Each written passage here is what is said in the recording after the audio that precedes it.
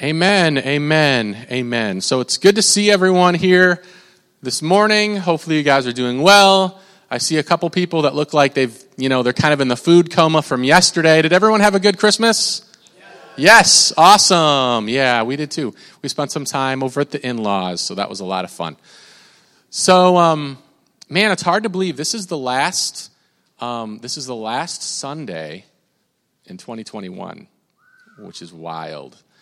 It seems like 2021 was just beginning, and then here we are, the last Sunday. So the next time we meet, it's going to be 2022. So are you guys ready for that? I don't know. It's kind of crazy. I don't know about you, but do you feel like, maybe it's just me, but I always feel like my even years are better than my odd years. So I feel like 2022 is going to be really exciting. 2021 was kind of boring. So anyways, I don't know. Maybe it's just me, but yeah, so I'm excited that I can't believe that this is our last Sunday of 2021. So, as I was thinking about what to share about, I was reading through the Christmas story in Matthew. So if you guys want to turn with me to in your Bibles to Matthew chapter 2, verses 16 through 18. I was reading through the Christmas story. And I don't know, for some reason, this passage of Scripture kind of stood out to me.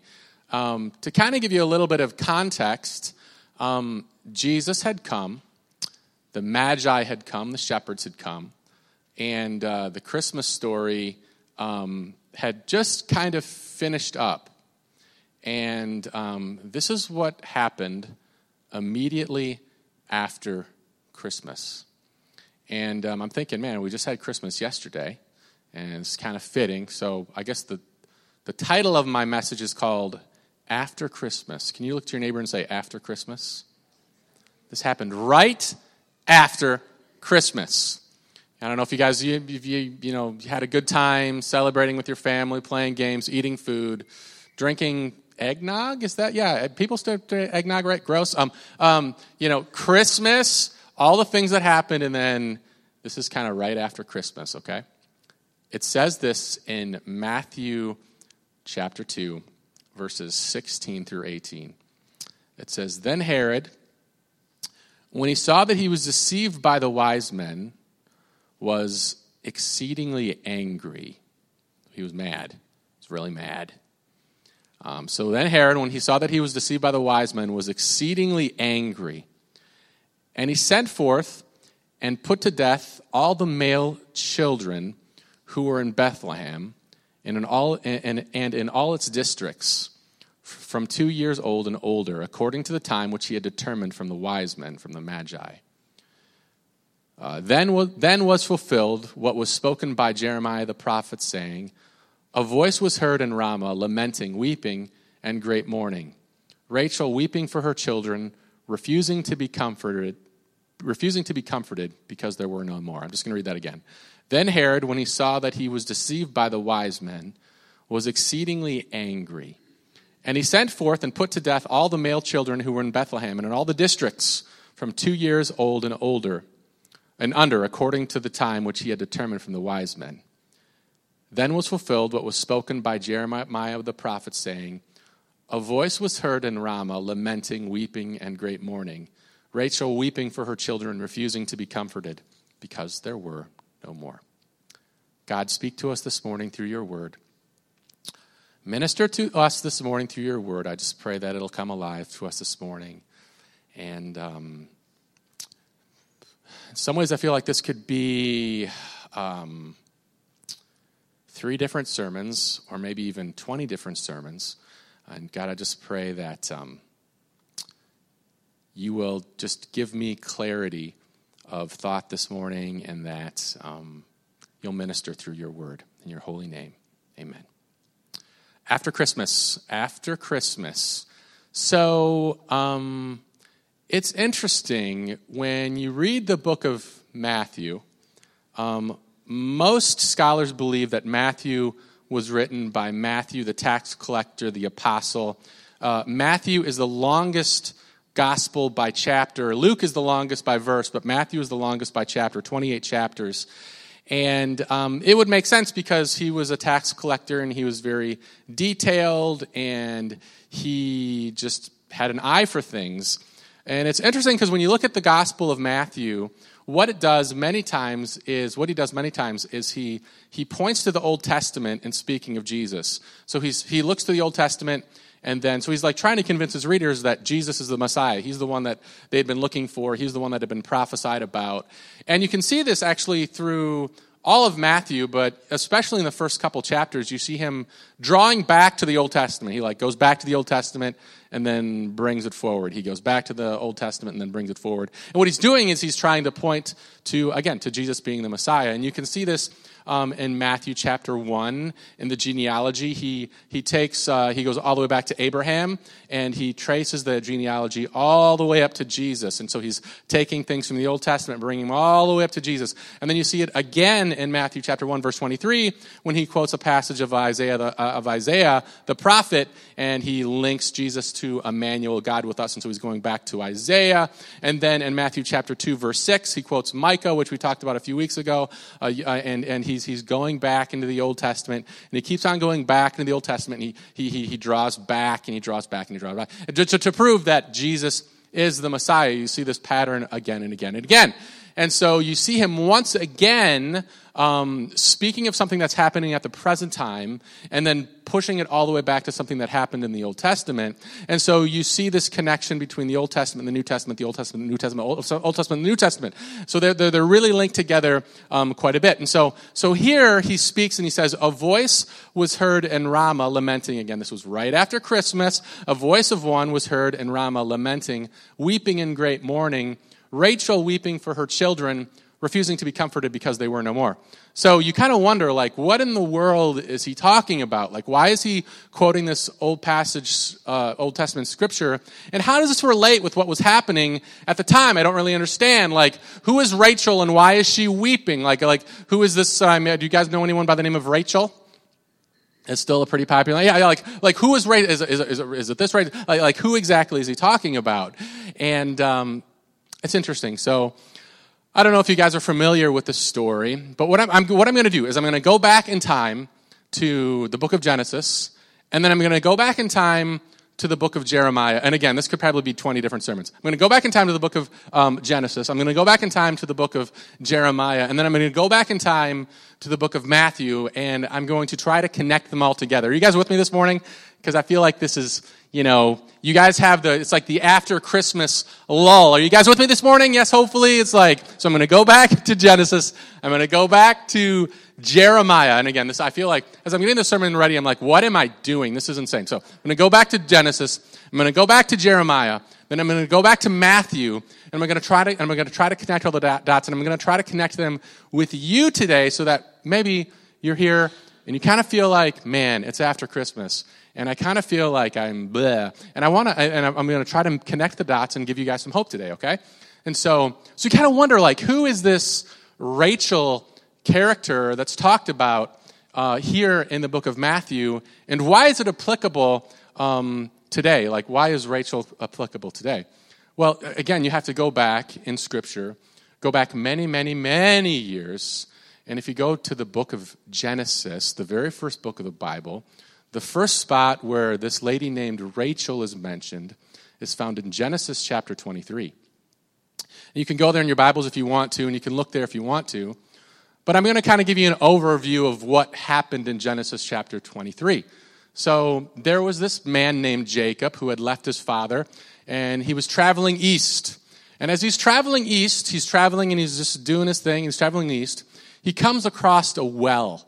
And there is a large rock that's in front of this well. And as he goes and he sees this well, he sees that there's 3 separate flocks of sheep that are at this well. And so he's looking, and one of the flocks of sheep belonged to a woman named Rachel.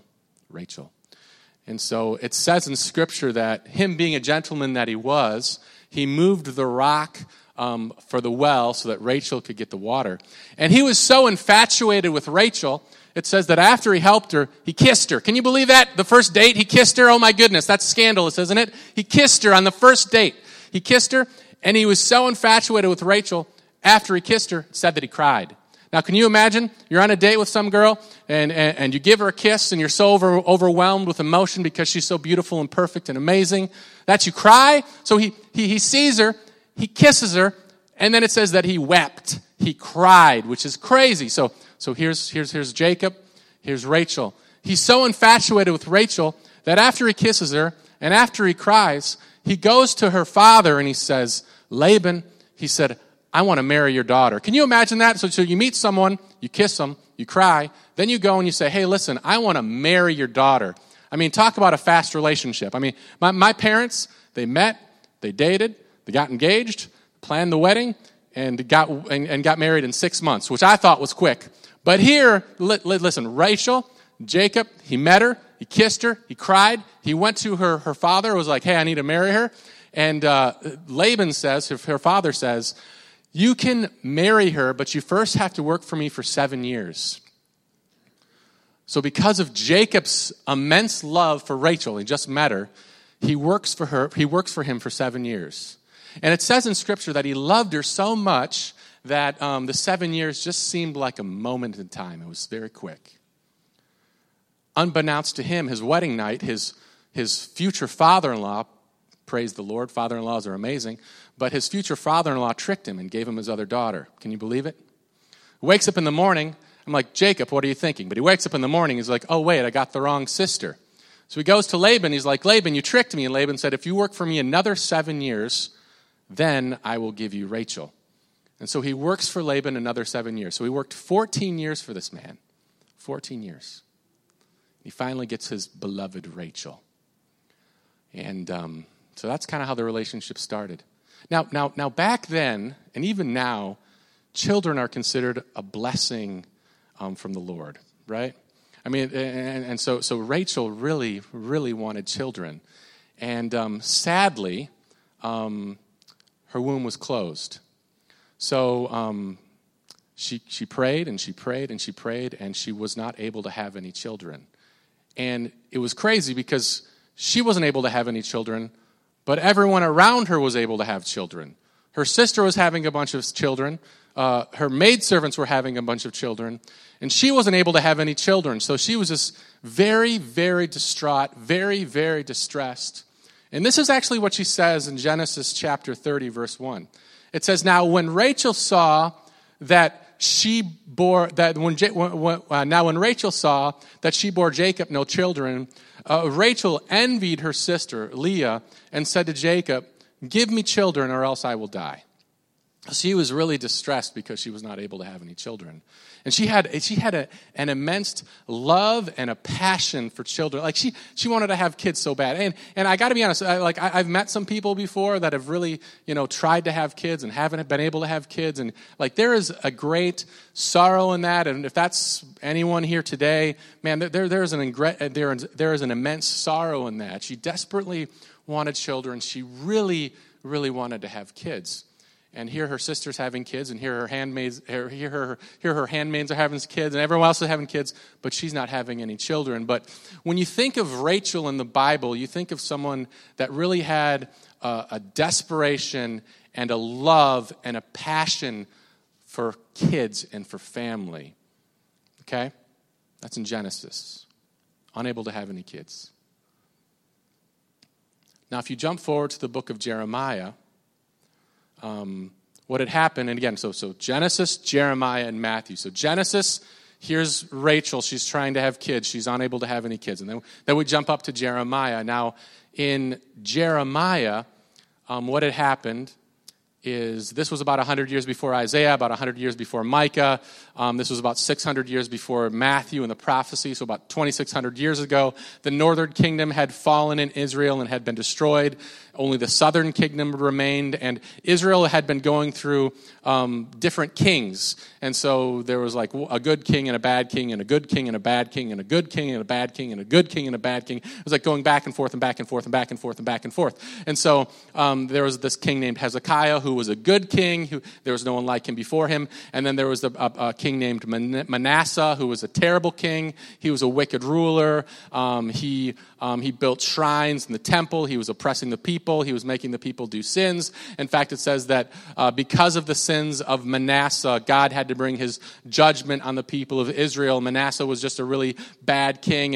And after Manasseh, there was Amon, who was another wicked king. And then there was a king named Josiah, who was a great king who discovered the lost copy of God's law in the temple and was like bringing the people back. And but Jeremiah, so you can imagine like good king, bad king, good king, bad king, good king, bad king, good king, bad king. And the people of Israel had wandered away and had gone away from God. And so God was bringing his judgment on the people of Israel. And so Jeremiah is looking forward, and he's seeing that the southern kingdom of Israel is going to fall to Babylon. And so he's kind of prophesying, and you got to understand, so like in the Old Testament, the people of Israel were often called from the house of Jacob. And so he's kind of like linking Jacob, and he uses this passage of scripture here. He says, and this is the quote from Matthew, he says in Jeremiah chapter 31, verse 15, he says, "Thus says the Lord, a voice was heard in Ramah, lamenting and bitter weeping, Rachel weeping for her children, refusing to be comforted for her children because there were no more." And so Matthew is quoting from Jeremiah, and Jeremiah is speaking of a time where the southern kingdom was about to fall. So here in Genesis, we have Rachel, who is upset because she's unable to have any children. And here in Jeremiah, we have this passage of scripture where the southern kingdom is about to fall. And so there's a link between both of them. And then here in the book of Matthew, we see that something great had happened. The Messiah had just been born.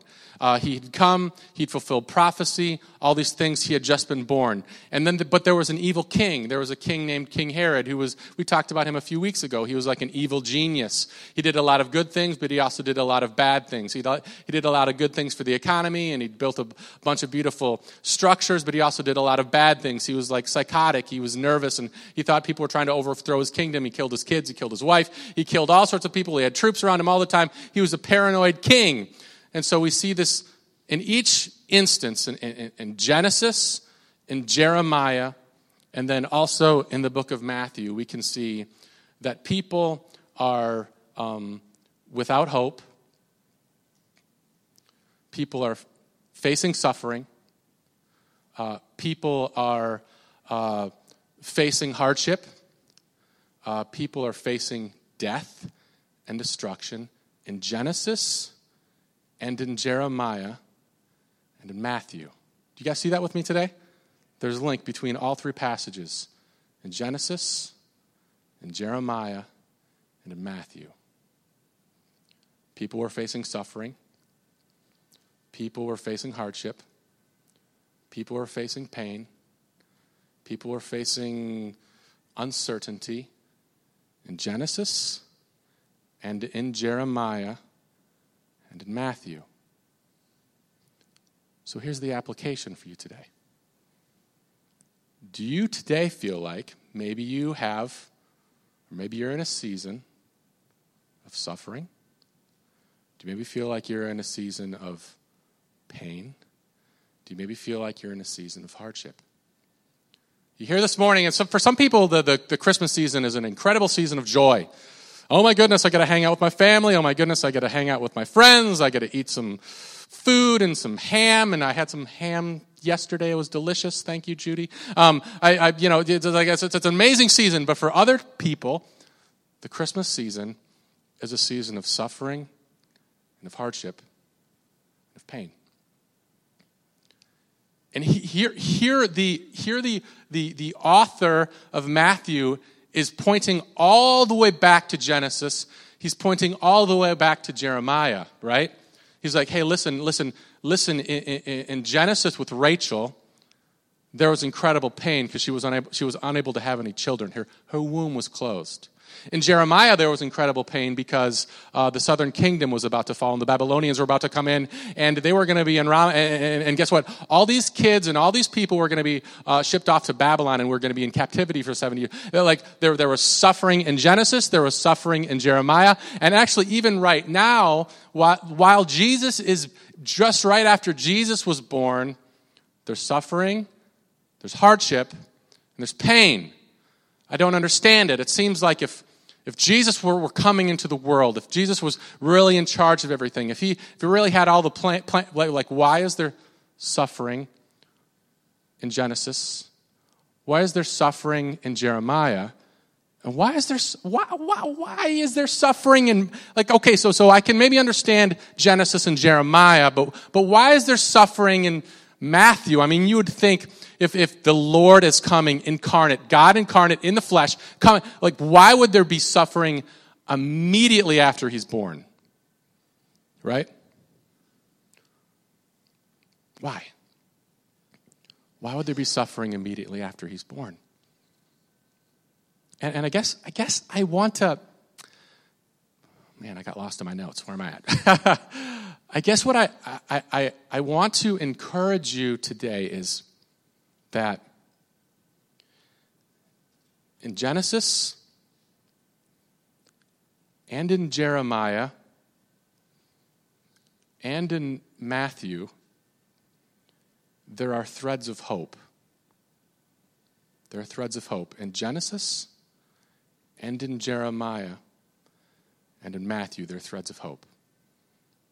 In Genesis, we see that after she spoke to Jacob and said, I wish I were to die. Again, I kind of want to lay this out. Again, this could be 100 different sermons. Genesis, after she said, if I don't have any kids, I'm going to die. I'm suffering, I'm in pain, I don't understand. My sister's having all these kids and I'm not having any.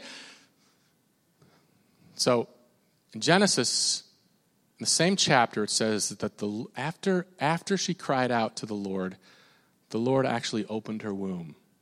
She had Joseph, which is exciting. It's like, hey, that's cool. Her first son.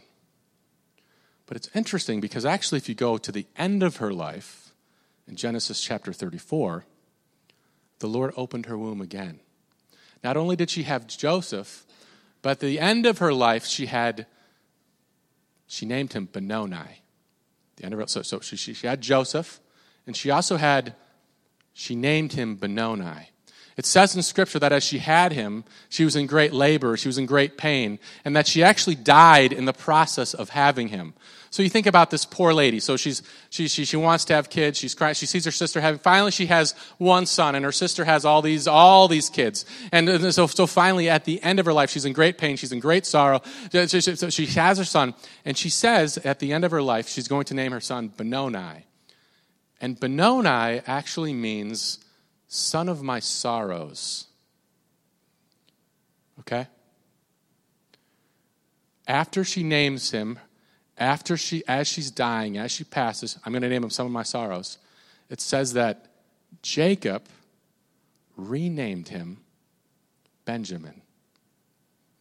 So son of my sorrows. Jacob renamed him Benjamin. Benjamin means son of my right hand. Like she was looking at her pain and her sorrow, and she was looking at the things that her sister was having more kids, and she was in distress. I'm going to name him the son of my sorrows. I mean, I don't know if you've been like that before. Like, I'm just going to name this season of my life the son of anguish. I'm just going to name this season of my life, sickness. I'm just going to name this season of my life doubt. I'm just going to name this season of my life my jerk of a husband. I'm just going to name this season of my life whatever. You can fill in the dialogue, man of sorrows. I'm going to name this kid man of sorrows. Jacob says, no, listen. He's a man of sorrows. Son of my right hand. Not son of sorrows. Son of my right hand.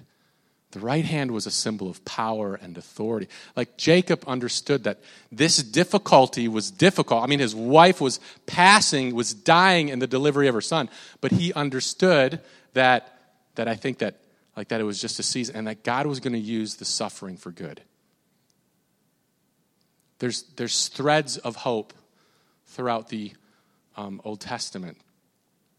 In Jeremiah, it's interesting. So you think about the southern kingdom falling, and you think about, the prophecy of what was happening. But actually, if you looked at the entirety of Jeremiah chapter 31, look at this in Jeremiah chapter 31, verse 16 and 17. It says, "Thus saith the Lord, refrain your voice from weeping and your eyes from tears. For your work shall be rewarded, says the Lord, and they shall come back from the land of the enemy. There is hope in your future, says the Lord, that your children shall come back to their own border."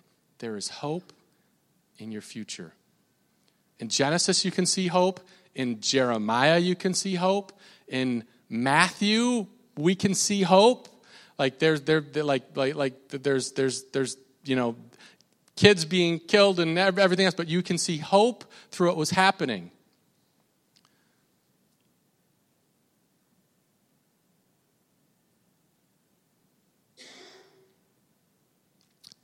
I guess my thoughts for you this morning is, if you're going through a season of pain, if you're going through a season of difficulty, I want to encourage you that in much sorrow, God is present. There is hope in Jesus' name. He is our anchor to the storm. The worship team can come back up. He is our anchor in the storm. I like what it says in Hebrews chapter 12, verses 1 and 2. And the author is speaking to a church that had started facing persecution. He said this, he says, "Therefore we also, since we are surrounded by so great a cloud of witnesses, let us lay aside every weight and the sin which so easily ensnares us, and let us run with endurance the race that is set before us, looking unto Jesus, the author and the finisher of our faith, who for the joy that was set before him endured the cross, despising the shame, and has sat down at the right hand of the throne of God." I think sometimes what we do is we kind of look at our lives through the lens of a season. Or we look through our lives just through like a little insert. Like if you think about if you're watching a movie or a TV show, we look at just a small portion. We look at the hardship in that one small that small portion, and we forget to realize that God sees the full picture, and that there's hope, and that even in our sorrows, that there's hope in our sorrows. God, today I just come before you, and I just pray for those who are here physically and those who are also watching online. God, I just pray that you'll strengthen us and encourage us. I think about after Christmas, like right after Jesus was born, this thing happened.